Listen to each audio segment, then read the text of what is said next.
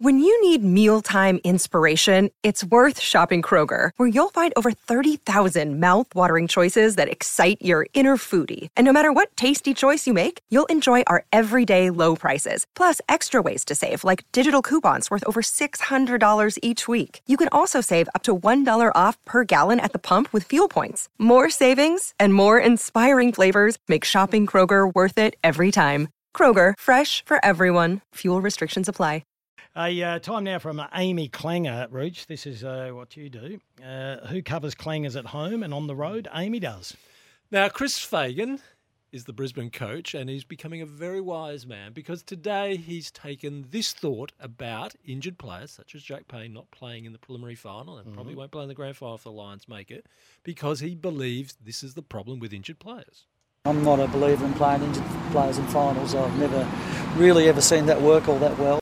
Well, he doesn't have to look far for evidence, does he? Hello. Now, last week, after we'd saw Todd Marshall struggle with that leg, the hip that's gone through to the groin. Now, even though the scoreboard said he kicked 2-1, there were a few kicks that didn't even get there, Kim. So we asked Ken Inkley, the Port Adelaide coach, after he kept Todd Marshall in the side, the risk factor, should Marshall be playing when he's injured? This was Ken Inkley's response.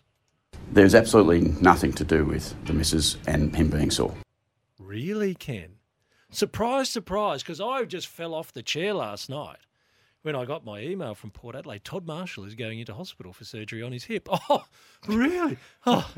Now, then that reminded me, it wasn't just Todd Marshall in this final against GWS, because then we asked, you did ask Josh Carr this question about injured If you watch player. every media report, news service or every silly radio show like ours, you look like you're banged up. Are you banged up? Not really. Not really. I think, this week we're going to put out a team that's going to be more than competitive. I think we've got players that are playing really important roles. Obviously, Charlie comes back in. He's important to the way we play, and he's important to our leadership. Without him having to kick 3, 4, 5 goals, I think the players around him will stand taller.